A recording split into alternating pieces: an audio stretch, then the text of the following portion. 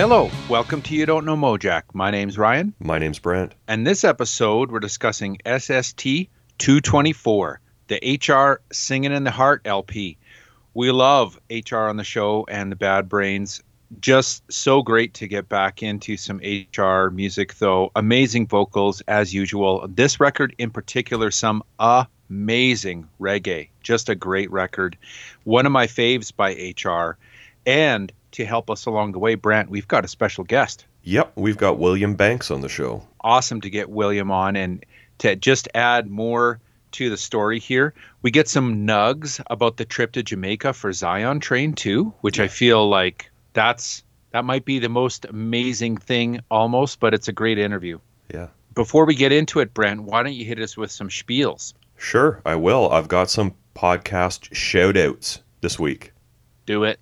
Okay, these are all podcasts I think I've mentioned before. Maybe not, we'll see. That Record Got Me High. Yep. The excellent podcast hosted by Rob Alba. It's always great. Recently, he had Tim Hinley on as a guest to discuss Dag Nasty's Can I Say album. Ooh, that's a good one. Yeah, it's a great conversation. Definitely some cool tidbits in there. As every good music podcast does, it made me want to listen to the album.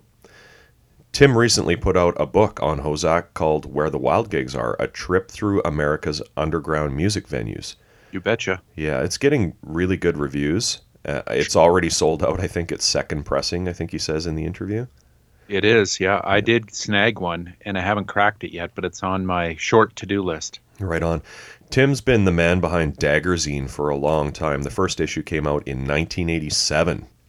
It largely lives on Tumblr now. I'm always checking it out for great articles and record reviews.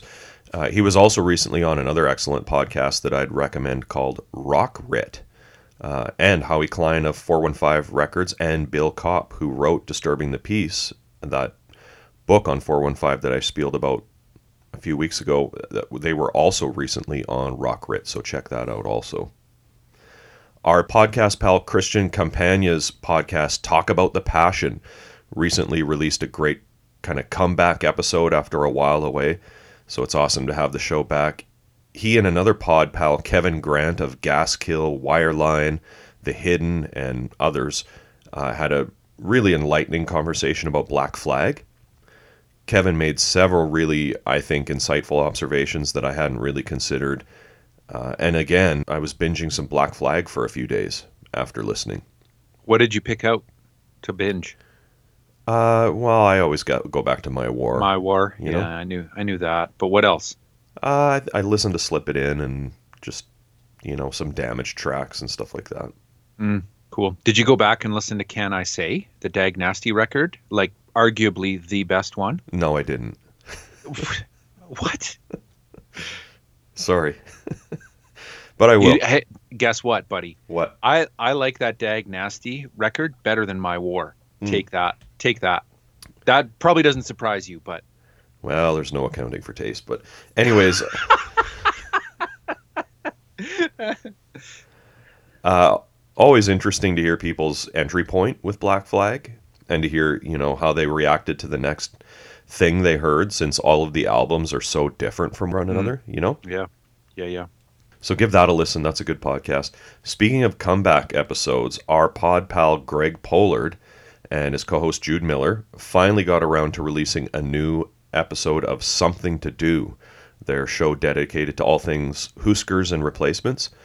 They came back with a corker. It's an episode all about Sugar's Copper Blue album. Ooh, nice. Yeah, it's the 30th anniversary of that record. Yep. Again, I had to pause the episode halfway through, and do some listening. They call that album, I think, I don't want to misquote them, but Bob's greatest musical statement outside of Husker Du. Hard to argue with that, if that's what they were actually suggesting. Yeah.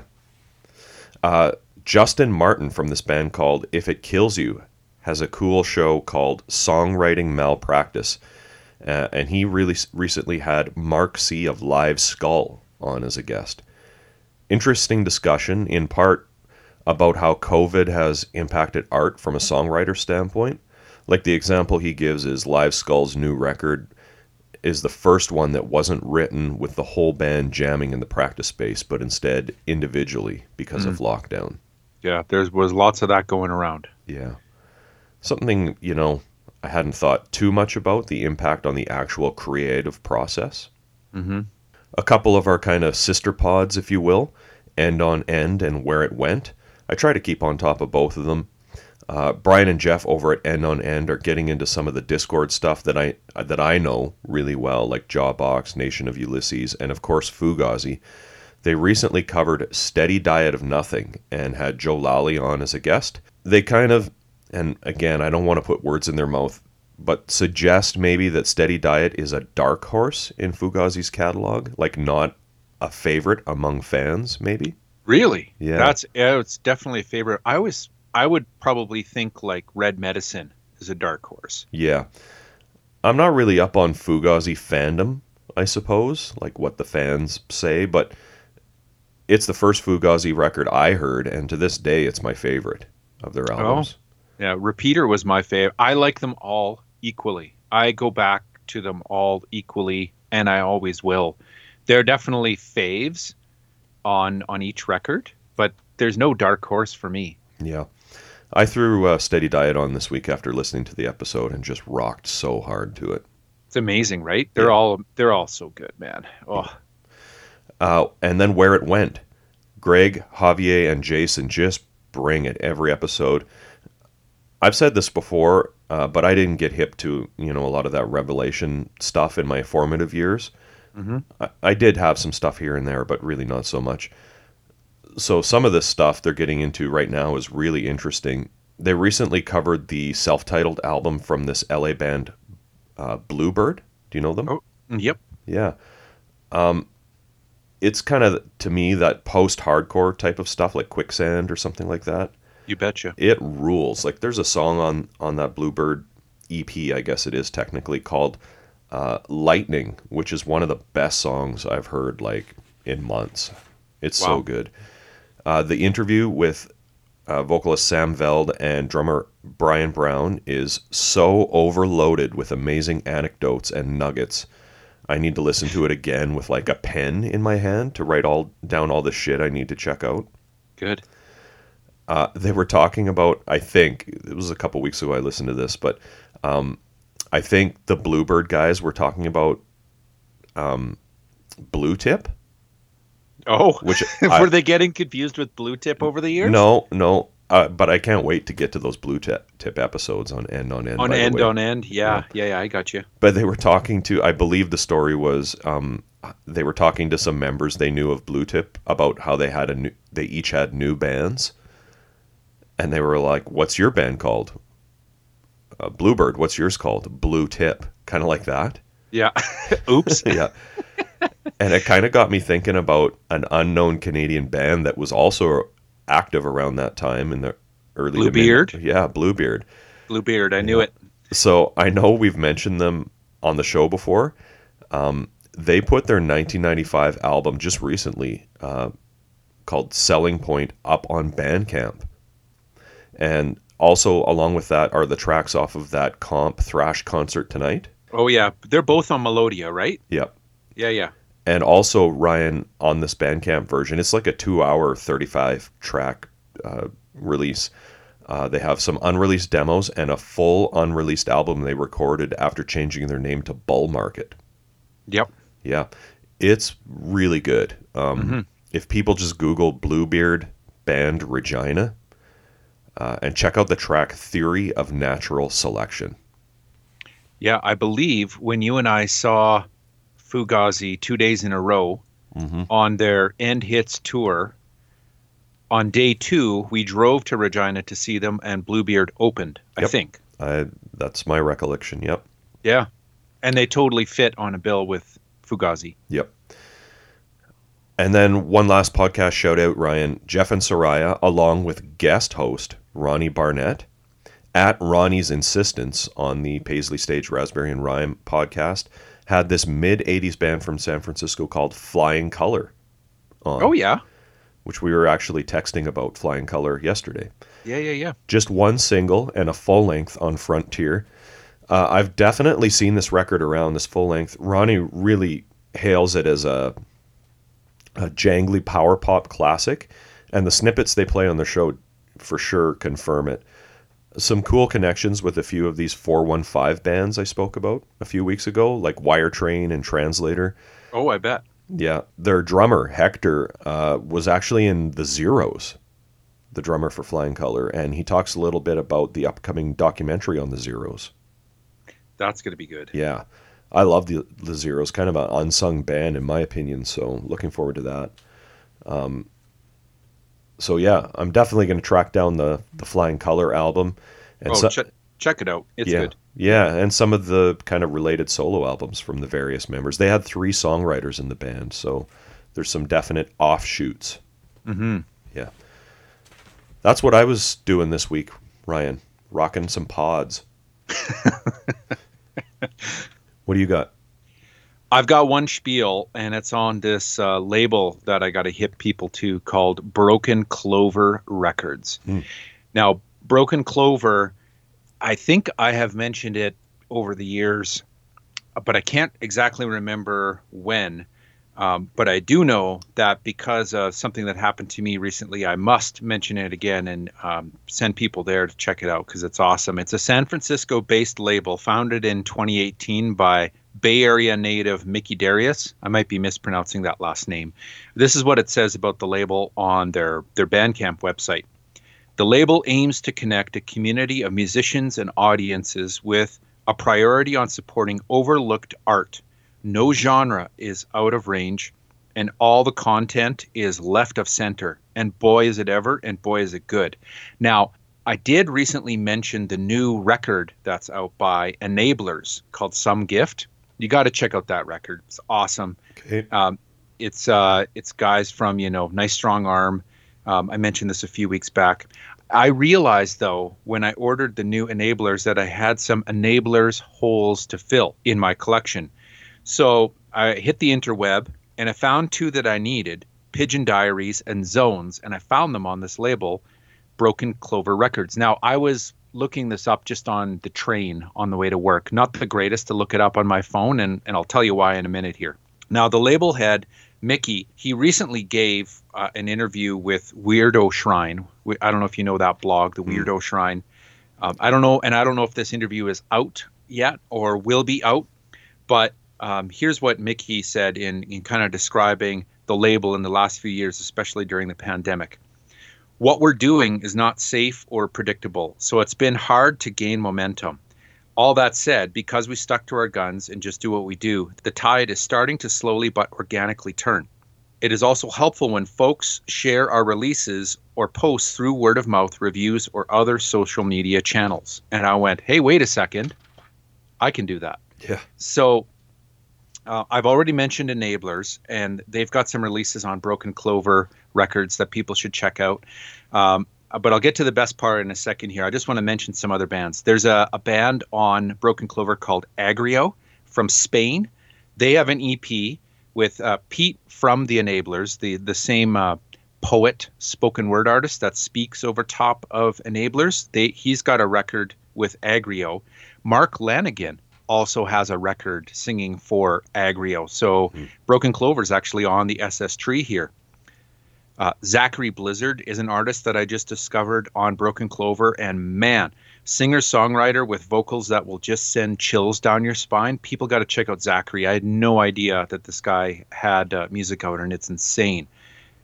Pink Mexico is a great band, post-punk, garage stompers, very cool to check out. Pungent, you got to check out Pungent, man. Modern jazz fusion that you've got to hear, Brent. You've got to hear this band. I thought maybe Grind. What's that? I thought they'd be a grind band with that name. Yeah, they're not Grind, Brent. You got to check out Pungent. Their record, The Blotched Moon, on Broken Clover. Amazing modern jazz fusion. You would really like it, especially with all of your Rune Gramophone fandom. You got to check out Pungent. Okay. Danielle De Picciotto. So Danielle is from Crime and the City Solution. She has releases on Broken Clover.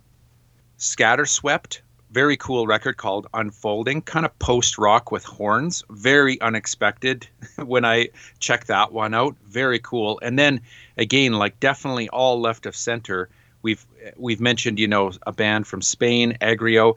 Check this out. There's a band on there called the Fulu Collective. It's like folk techno from the Congo. Just bizarre stuff. But another release that I didn't realize that Broken Clover had put out was by this band that I like called June of 44. Oh, yeah.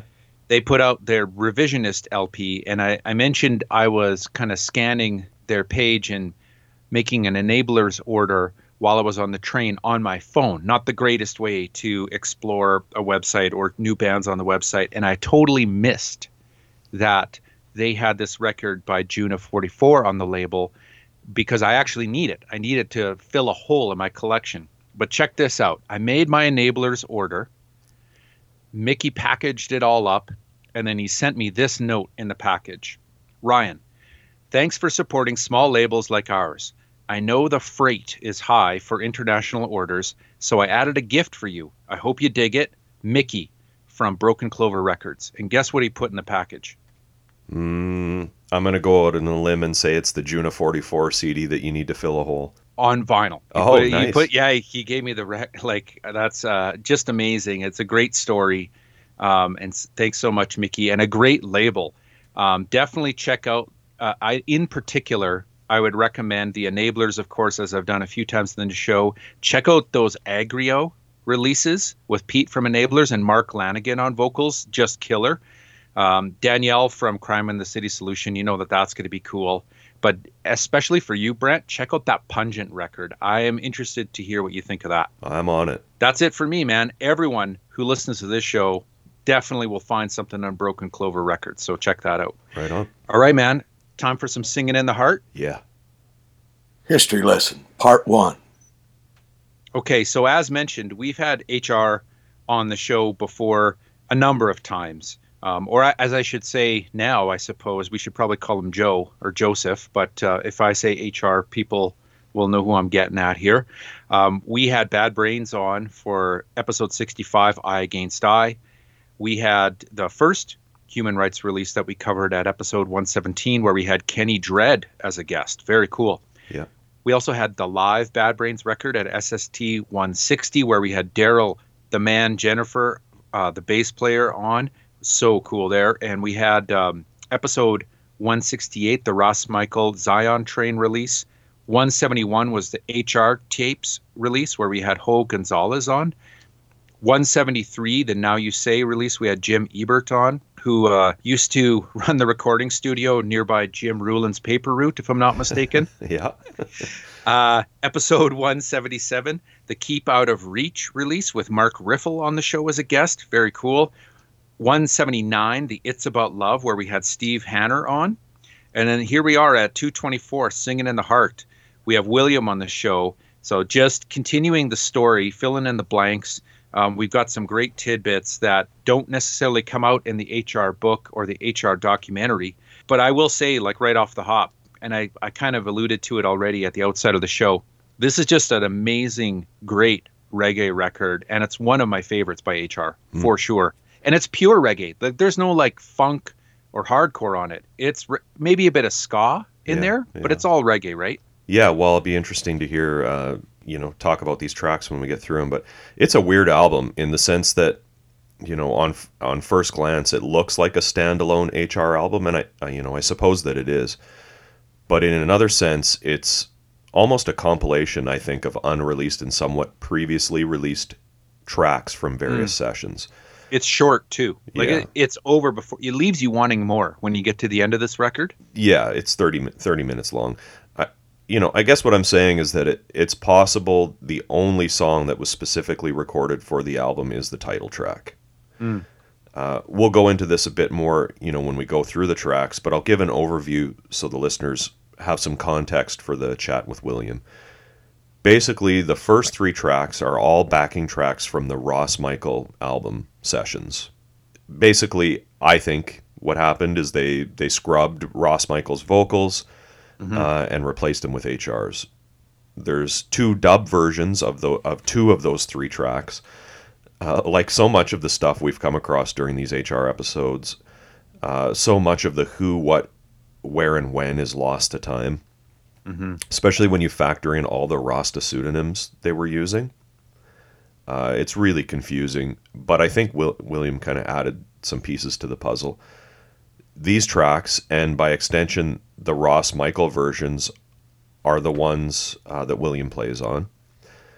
I believe the basic tracks, like the drums and bass for sure, were recorded at Dynamic Studio in Kingston, Jamaica on August 22nd, 1987. Most of the rest of those tracks, including the vocals, were done at AMS Studio in Orange County, California on December 4th, 1987. I don't know if they would have done the two versions of the tracks and the dub versions as well at that time, as in like one with Ross Michael on vocals and then one with HR, or if HR's versions were done later. Yeah. They seem later because the dub tracks have got some different instrumentation that didn't seem present on the Ross Michael record, but maybe that's because they really wanted to emphasize the Nyabingi on Ross Michael's record. I don't know. They definitely remixed these tracks for sure. Yeah. I should add that none of this info is listed on Singin' in the Heart. This is all taken from the Ross Michael album liner notes. These, what I'm saying about the sessions. So we've got on lead vocals for these tracks, Ross Hailu Gabriel Josephi. That's HR. And I mean, like on the Ross Michael album, he's credited as Paul Hudson. So like, yeah, it's a bit inconsistent. Yeah, but when you hear William mention Joe in the interview, obviously he's talking about HR. Exactly. We've got Carletha Haskins on vocals. Kenny Dredd confirmed that she was HR's lady friend at the time. We've got Judah. I don't know who Judah is. It's a frequently used name in the Rastafarian sect known as the 12 Tribes of Israel, which HR was a part of. We've got Judah Selassie, who's Al Walker, lead singer in the reggae band Zion Train, who released an EP on Olive Tree Records, which of course is the label HR had with financial backer Julie Bird, circa 85 to 87. You'll hear William mention Julie Bird. I think maybe Joe Nelson and Matt Pincus's Trust Records have the rights to these Olive Tree recordings, by the way. Well, have you checked out the Trust Records website lately? They have a Singin' in the Heart t-shirt for sale, as well as a Charge and It's All About Love t-shirt for sale. And if you buy them, or at least the first 100, you get a Trust Records Lion Dub 2022 summer compilation that has an unreleased HR song on it called Positive Vibrations. Yeah, no, I did see that stuff. That's kind of why I'm guessing that maybe they own the rights to that Olive Tree stuff. Yeah. Anyways, we also have Alvarez Tolson and David Byers on guitars. Alvarez was a friend of the Bad Brains going back to the early days. He's actually in that documentary, A Band in DC. He takes them to his childhood home, I guess, where they first started practicing in Alvarez's mom's basement. He kind of takes the filmmakers for a tour, but the house is all burnt out when he's showing them around. There was a fire there, and we'll see Alvarez again on the Charge album, on HR's Charge album. David Byers, we've talked about many times. He's played on some of, I think actually all of the HR material we've seen. I think it's fair to say he was kind of HR's main musical partner during this era. For sure. And he can shred, and he can play everything from reggae to thrash too, right? For sure, yep. Pablo Hamilton on bass. I think I probably said this last time we saw him on the Ross Michael album. I suspect was Paul was also known as Dr. Paul, a session guy in Jamaica and a member of the Rhythm Kings. No clue who played drums on these first three tracks. Possibly a drum machine. No credits on this one, but Earl, of course HR's brother, Earl Hudson, is credited as the drummer on the Ross Michael LP, but not here. So who knows? Well, it's, on the inside of my CD anyways, there are some credits. The inside of the of the liners, and it Yeah. says I'm specifically talking about those first 3 tracks, though. the Right first now. 3. Yeah. Okay, Fool's Gold, Youthman Sufferer, and Rasta Time. Yeah. Yeah, I got you. There are some credits though. Yep. Ross Michael, the members of his band are credited as percussion. Ross Michael himself, along with Ross Trevor, Prince Chad, and Bongo Herman. Yeah, there you go. Yep. And last, we have our guest William Banks on keyboards on these tracks. So, and then next up on this album, we have the title track, and it's entirely composed on a synthesizer by Oscar Brown Jr. And again, we've seen him before on the Human Rights album. Mm-hmm. And then we have the other 2 tracks, which are H.R., Earl Hudson on drums, Kenny Muschenheim on bass, a.k.a. Kenny Dread, and then David Byers on guitar, Oscar Brown Jr. on keys. This is the exact same lineup that recorded the 1987 Human Rights album. And I did ask Kenny Dread, and he figures these are leftovers from those sessions. Mm. And if that's the case, and it sure sounds like the same session to my ear, they were recorded at Q Studios in Falls Church, Virginia, between February 7th and March 31st, 1987, by Jim Ebert and Joe Galchion. So that should set us up, I think, for the interview with William. Yeah, let's toss it over to William. All right, we're joined on the podcast today by William Banks. William, thanks for being on the show. Give thanks and blessings to everyone. All right, let's go back to you, William. Did you grow up in D.C.? Yes, I was a D.C. resident, yes. Mm-hmm. And I played a lot of music there. My musical career started in Washington, D.C. On bass? On bass. Yeah. What's the music that you first got into when you first started playing bass? I was doing R&B and stuff, and we called it dirt rock back then. In our days, we didn't call it punk. Mm-hmm. I was doing different genres. I played the R&B, go-go, Tell me about go-go music in DC. Well, go-go music, it tends to be. Some people think the PA system used to go out a lot back in those days. Right. And when the PA used to go out, only the drummer and the percussion player could keep the music going and the people moving. Right. Until they get the generators back on and stuff like that. So that's where I think the go-go started. And that's how we used to do it when I used to play with the Brooklyn Highlights. Mm-hmm. We wait till the generator come back on, and then we start playing again. But the drummer and the percussion player kept on playing. Right. Tell me about the band Press Mob. You were the bass player in Press Mob. Yes. First it was TR Press. Okay. It was David Jordan, the guitar player that was playing with HR. Right. It was TR Press first, with Fat Vice and Spike. Then we went to Press Mob. Press Mob, when David didn't want to play too much. We started the band back with Press Mob because it was part of TR Press. And we got James Proctor in the band, another Brooklyn highlighter. Now, do you consider Press Mob to be a go-go band? No, Press Mob was a dirt rock band, which they call it hardcore or punk. Mm-hmm. Yeah. We played. We did a compilation with HR and all that. Fido Records and things like that. We did compilations. Okay. We didn't last too long, but we did what we do. Yeah. Okay. What about playing with Michael and Kruma? Tell me about that. Michael and Kruma.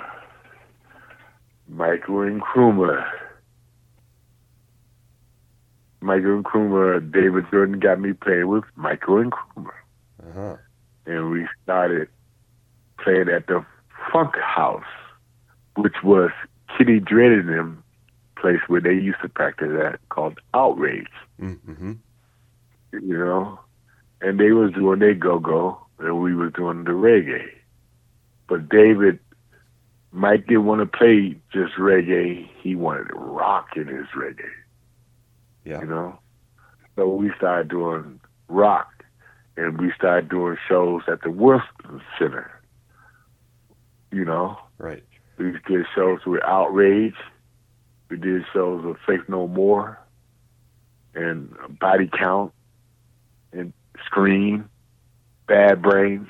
Mm-hmm. And we played in the middle of the show. We didn't want to play in the front of it. We didn't want to play headline the show. Right. We wanted to play in the middle of the show, and that's how Michael and Krumah got into the punk scene with Kenny Dread, HR, Jimmy Rowley, what's the name? Olive Tree Records, Yep. Julie Bird, and all that. You know, they formed their own production. Mm-hmm. Well, you know, underground scene. You know, Okay. in D.C. You know, when you were in high school or, you know, and just starting out, were there Rastafarians in DC? Like an older generation of Rastas? Well, I was a dropout, Okay. so in my 10th grade, I dropped out of school in 9th grade, really, because I was playing music back then, Right. and that's all I wanted to do. Yeah. I was kind of they say misfit, you know, we were playing like Black Acid, you know, stuff like that, Yeah. you know, Yeah. with the other. I went to Bacchus Junior High School, and you had the soul people that played the soul stuff, and then you had the people that listened to Jimi Hendrix, Echo Winter, and Johnny Winter, and stuff like that. And when we played the original music, rock music. We played, you know. So that's how things come about, you know. Yep. But like Rastafarians, was there a group of Rastafarians already by that point in DC, or was it more like your generation? Yeah, with my generation, okay, me, I listened to Ross Michael, Mm-hmm. None of Jaja Judy No Cry. That was the first really reggae song I really listened to. Yep. And I heard, Johnny Nash and all that. Right. But David Jordan again introduced me to Phil Mop and all those guys in Columbia Road, you know? Mm-hmm. And we started playing reggae from there. And we didn't know Michael and Krumah was Ross Michael's son Oh, okay. at that time. Hmm. And then once we found out that, we started,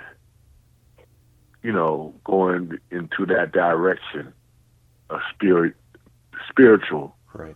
and spirit, because the music is spirit and soulful. You know what I'm saying? So, and it was more conscious. What can you tell me about this time period when HR left the Bad Brains and you and Michael were playing with Dr. No? Well, that came about. They was looking for a singer. Julian Cambridge came to us, which he was a member of the Lionhearts at that time. Mm-hmm. We all had communication. He took the place of Terry, the drummer that was with Michael. And then David Jordan was playing with us. And then David Jordan switched up and started a different format. He started playing with HR2, Okay. with David Byers. Yeah.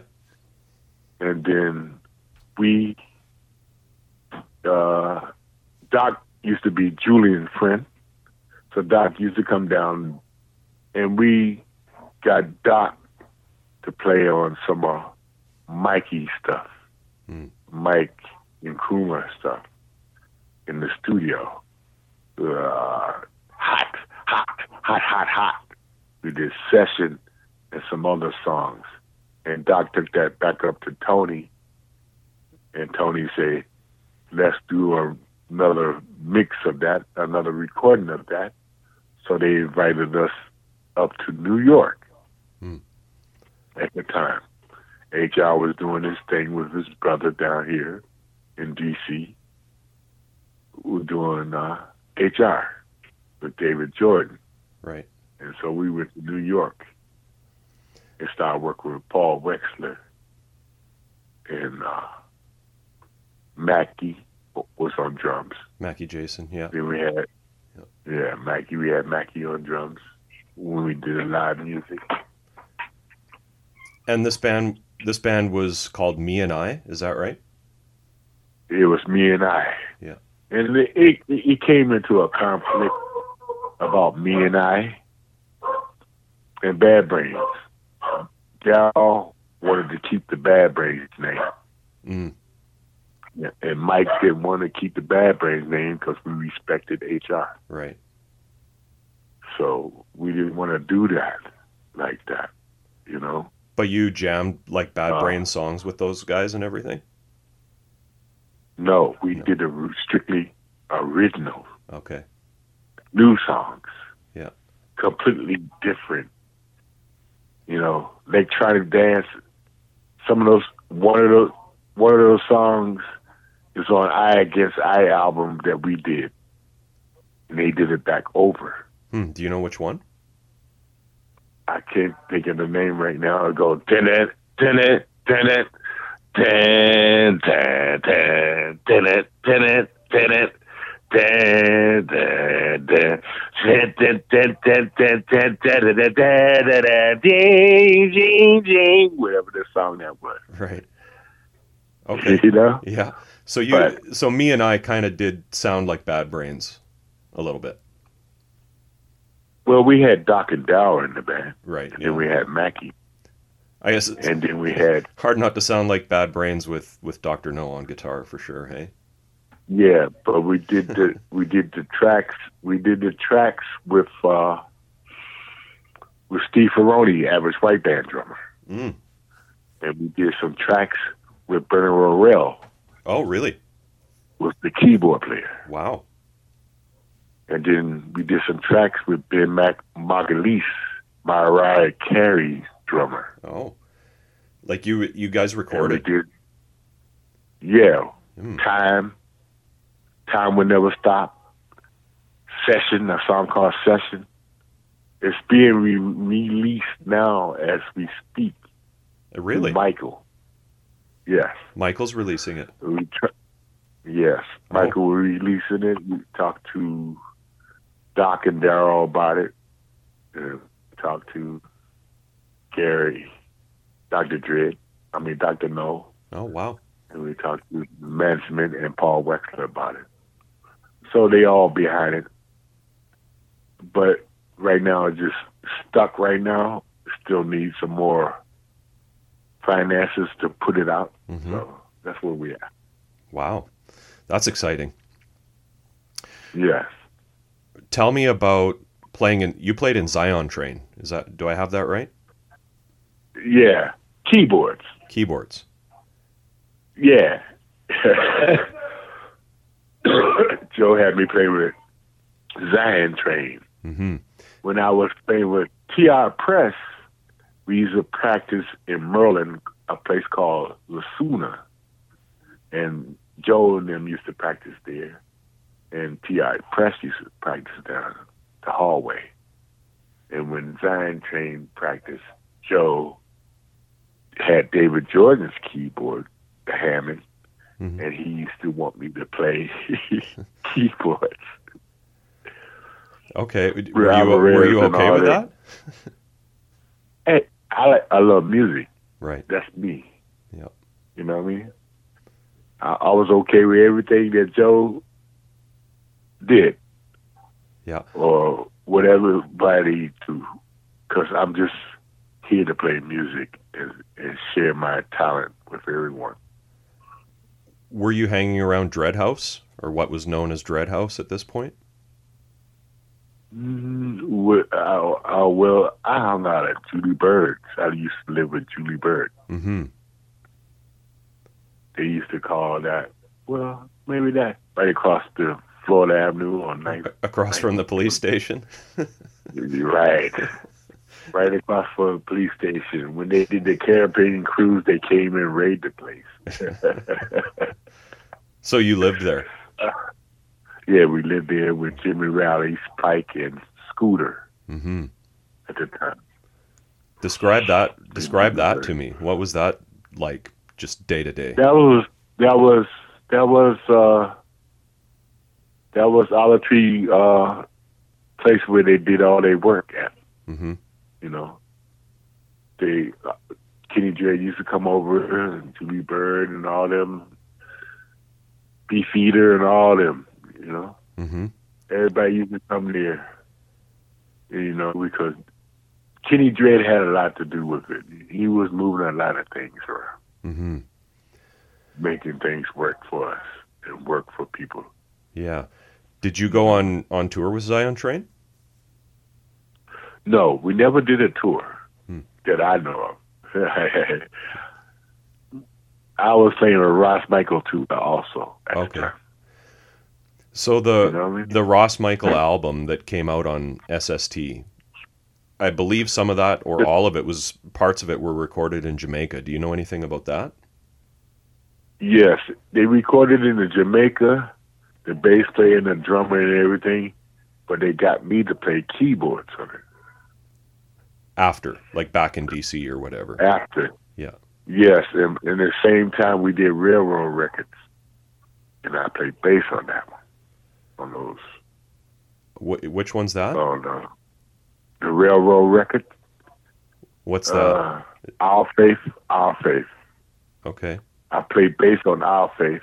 I played keyboards on Zion Train, Singing in the Heart and all those songs. Right, yeah. Do you know who all went to Jamaica? No, at that time he was in Jamaica. I was playing with Ross then. Okay. He came back at Ross. He came back and he went to Ross' house. Okay. Englishman left the band for some reason I do not know. Mm-hmm. And so Joe said they got to go to the studio in Orange County the next day. So that's what I did. I helped him out. We practiced in Ross Michael's backyard. And then the next day we went there. As far as the keyboard thing, we went to Orange County to mix it with Greg Gins, Mm-hmm. the guitar player for Black Flag. Yep. And I played keyboard. Joe said, put keyboards on this. Okay.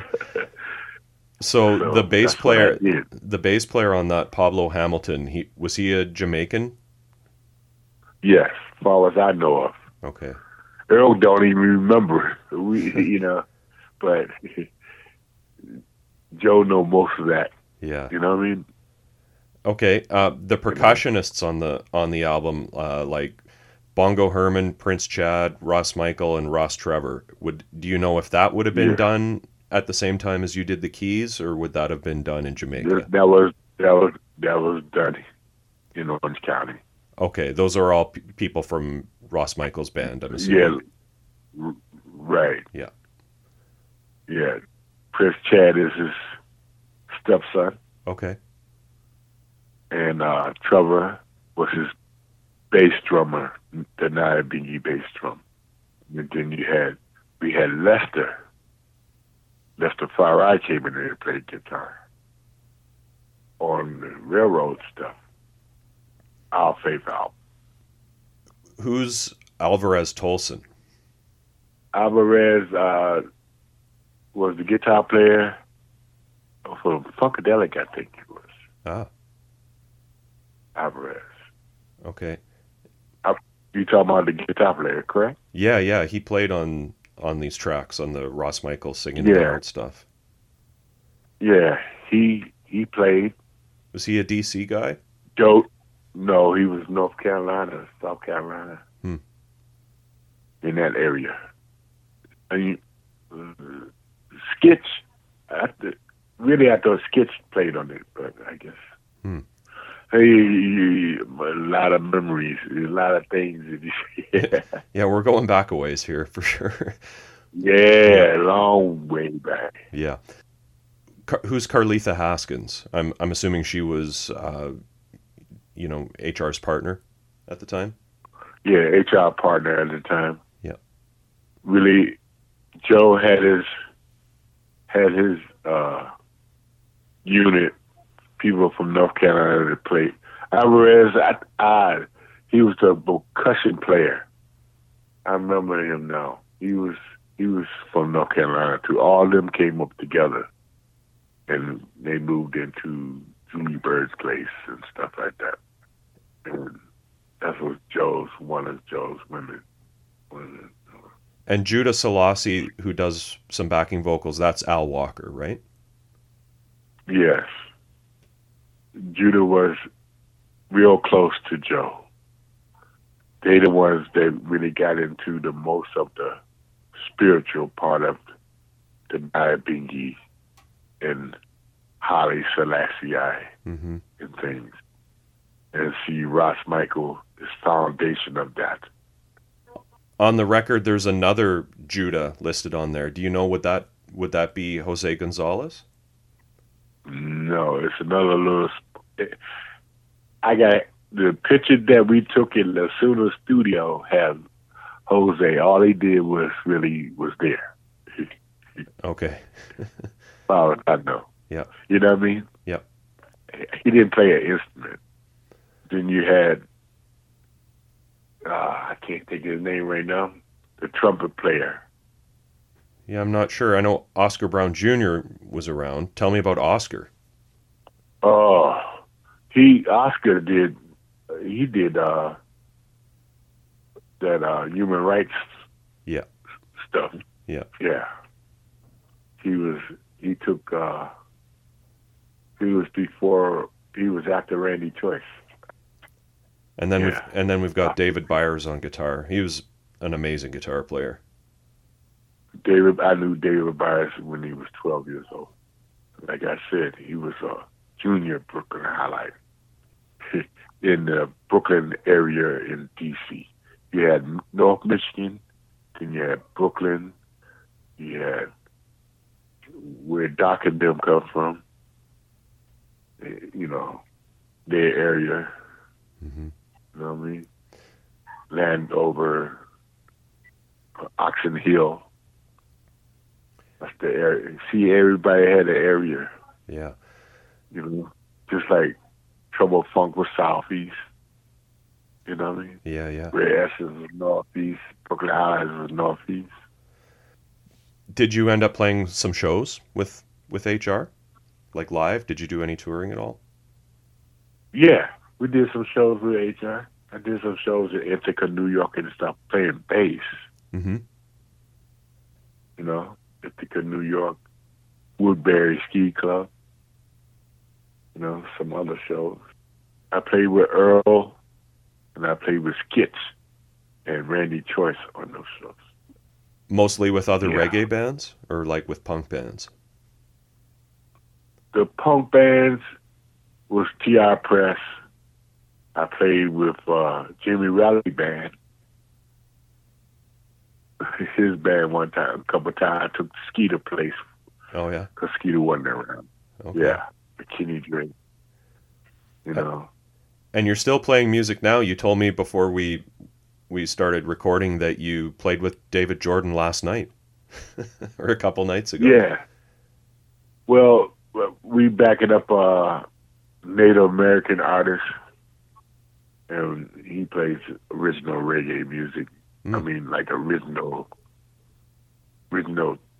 culture of reggae music into his format he does. Oh yeah, and who? Yeah, what's his name so people can look it up? His name is Casper Lamatawa. Okay. La Vasca. 602 Mighty 602 Band. It's the band. We got some shows coming up in the casino. We do Native American shows. Oh, that's great. We do a lot of those shows. Right on. William, thanks so much for taking the time to talk to me today. I really appreciate it. Yes, sir. You have a nice day, and bless everybody that loves music. And I have to say something. Those guys, HR, Ross Michael, they the ones that really started the reggae movement in California. Yeah. As far as I'm concerned, they the one are the foundation of that. Sublime and all them, and all those bands, Slightly Stupid, Long Beach All Stars. You know, Joe influenced a lot of people, and Ross Michael influenced Joe, and for the spirit of togetherness and oneness and all that. Yeah. Right on. Thanks, William. All right, you take care of yourself. Take care. And the family. You too. Take care. Bye. All right. So cool to hear from William, to get some more nuggets of this story. And I mean, it's just amazing when you're listening to this record to hear from someone who was in the studio, part of HR's crew, traveling with them, playing. And it's great to hear that William is still playing out and putting out music. And we're going to maybe hear some long lost tracks get released soon, hopefully. Yeah, hopefully. He's playing reggae, though, not dirt rock. I did like dirt rock. Yeah. It's interesting to hear him say, though, playing reggae with Native American artists. Yeah, I checked some of that stuff out. It's pretty cool. Yeah. That's very interesting and not surprising at all to hear that there's that kinship, that synergy in terms of cultural history and music. So it makes a lot of sense. Yeah, so he mentions Paul Wexler being involved with these recordings that he did with Doc, Daryl, Jason Mackey, and a few other drummers that he talks about, along with Michael and Kruma, under the working title Me and I. Paul Wexler is the son of Jerry Wexler, who's just a total legend in the business. Like he and Ahmet Artegan signed Zeppelin, for example. And Jerry, Paul's dad, produced a lot of that Stack stuff that was done at Muscle Shoals. He worked with Ray Charles, Aretha Franklin, Dusty Springfield. Paul was definitely involved with the Bad Brains around this time.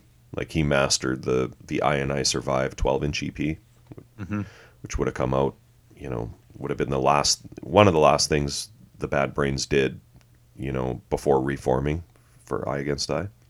Regarding Press Mob, so the band that William was in, I finally tracked down a copy of that DC Rocks compilation, the Olive Tree comp from 1987.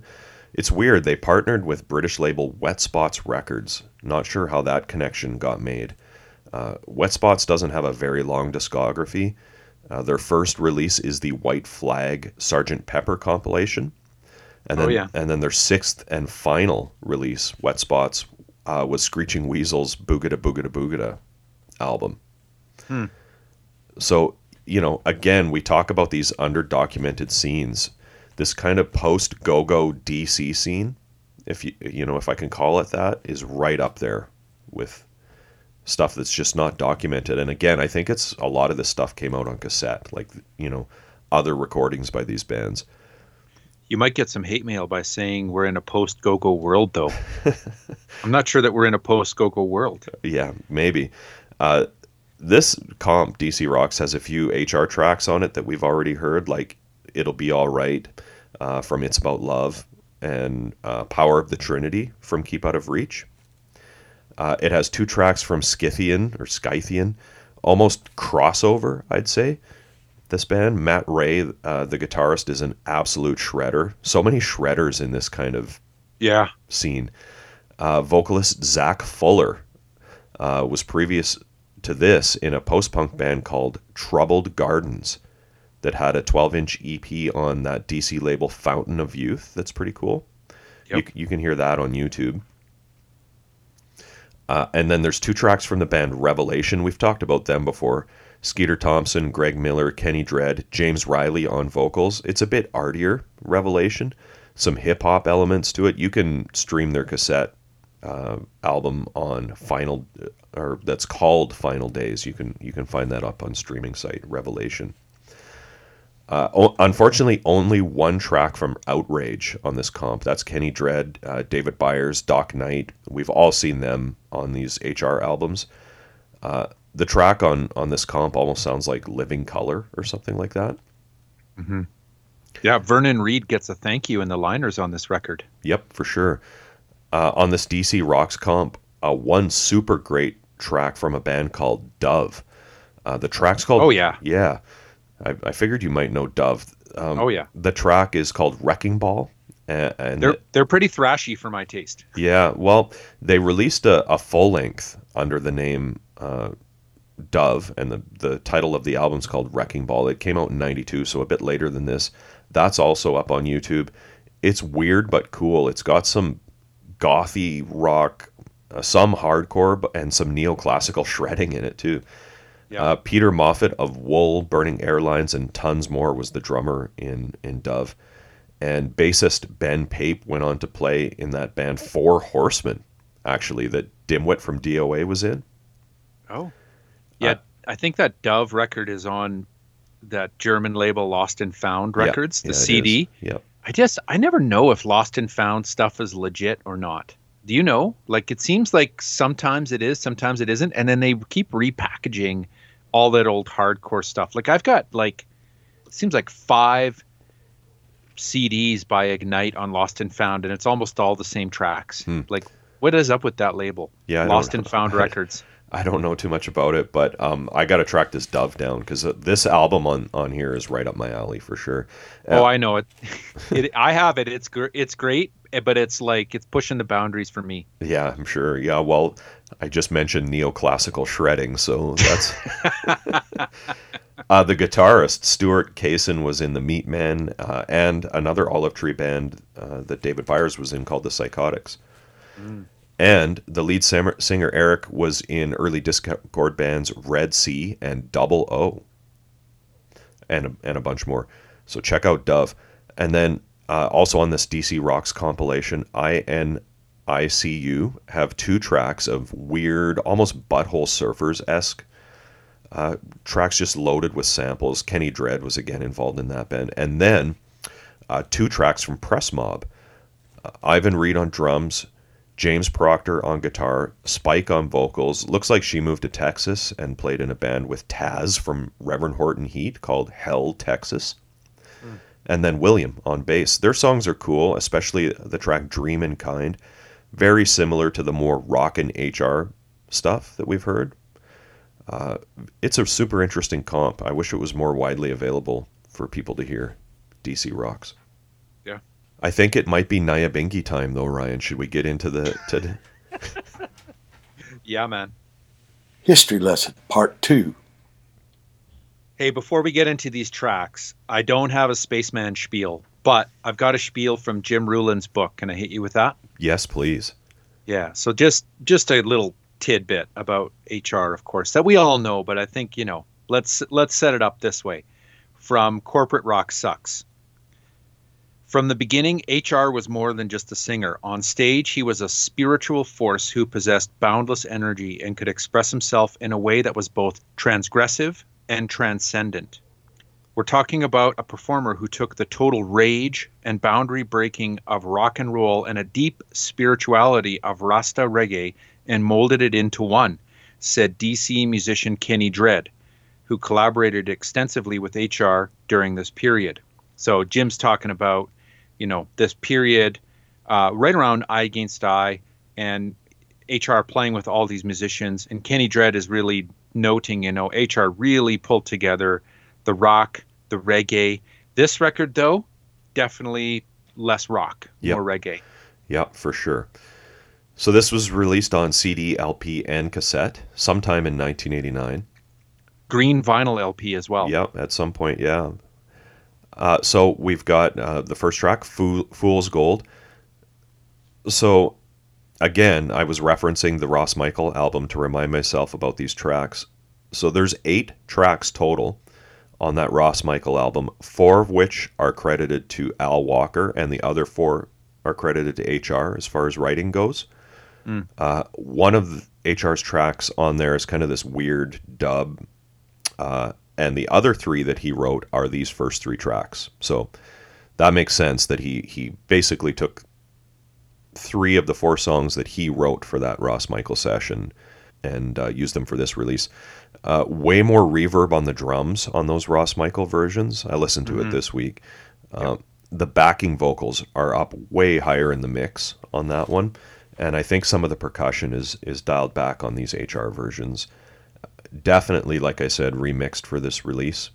And with all due respect to Ross Michael, I think you'd be hard-pressed to find someone who wouldn't agree that HR's vocals just blow Ross Michael's out of the water.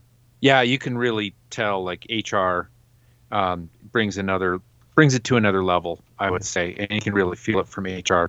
He's just a better vocalist. He's HR after all. Come on. Yeah, his vocals really elevate these tracks for me. Yeah. Like, nothing on that Ross Michael album just totally blew me away, but this Fool's Gold song just kicks so much ass.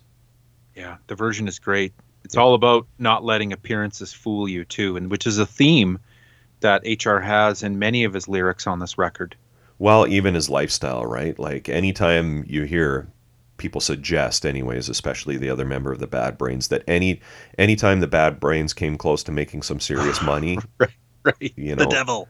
HR would sabotage it because, you know, Fool's gold. Fool's Gold, yeah. Don't take the fool's gold. The next track, Youth Man Sufferer. I don't know about these synth sounds, but, you know, that was very common with 80s reggae. Yeah, for me, when the synths come in, I'm just kind of like, ooh, that's not. And then all of a sudden, it gets into the groove, and I'm like, no, it fits in there. It fits in the pocket. Yeah. So if you listen to the Ross Michael version, he and HR kind of duet a little bit on this one, like the part where it goes, in our hour of need, we give thanks and praise to Haile Selassie. Like HR sings that part also on the Ross Michael album. I'm assuming that's David Byers just tearing shit up at the end of this song. Who do you think's on woodblocks on this track? Oh, probably Ross Trevor. Yeah. Maybe.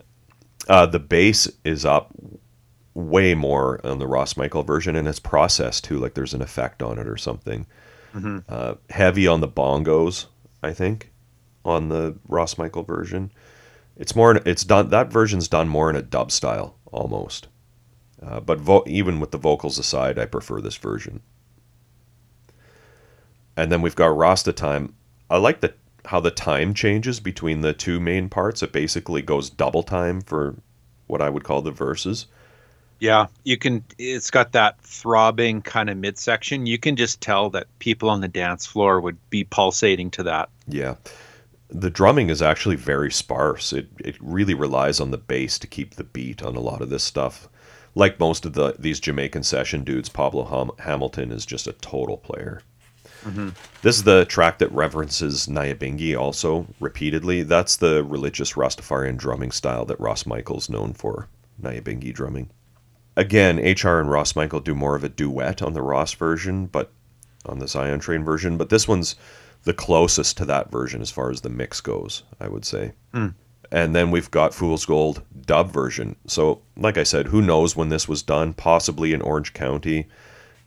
Again, referring to the Zion Train liner notes, it says that album was mixed by Mike and Joe. So I'm assuming that means Ross Michael and HR.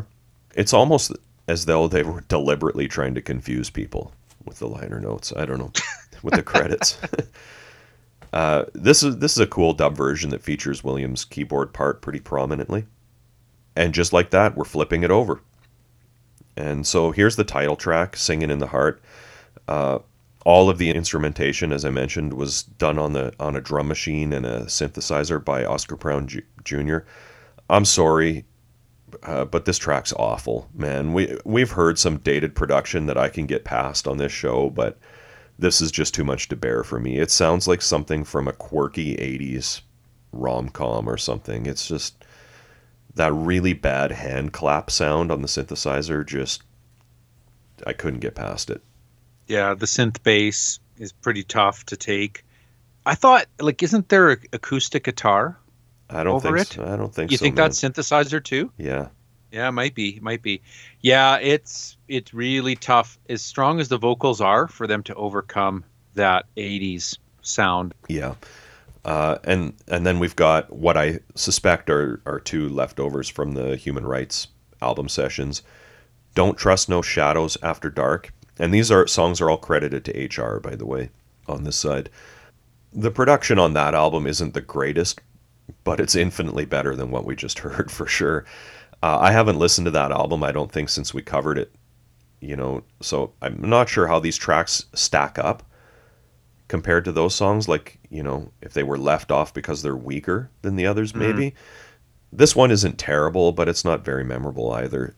David Byers' guitar shredding saves it for me a little bit, and of course HR's vocal is good.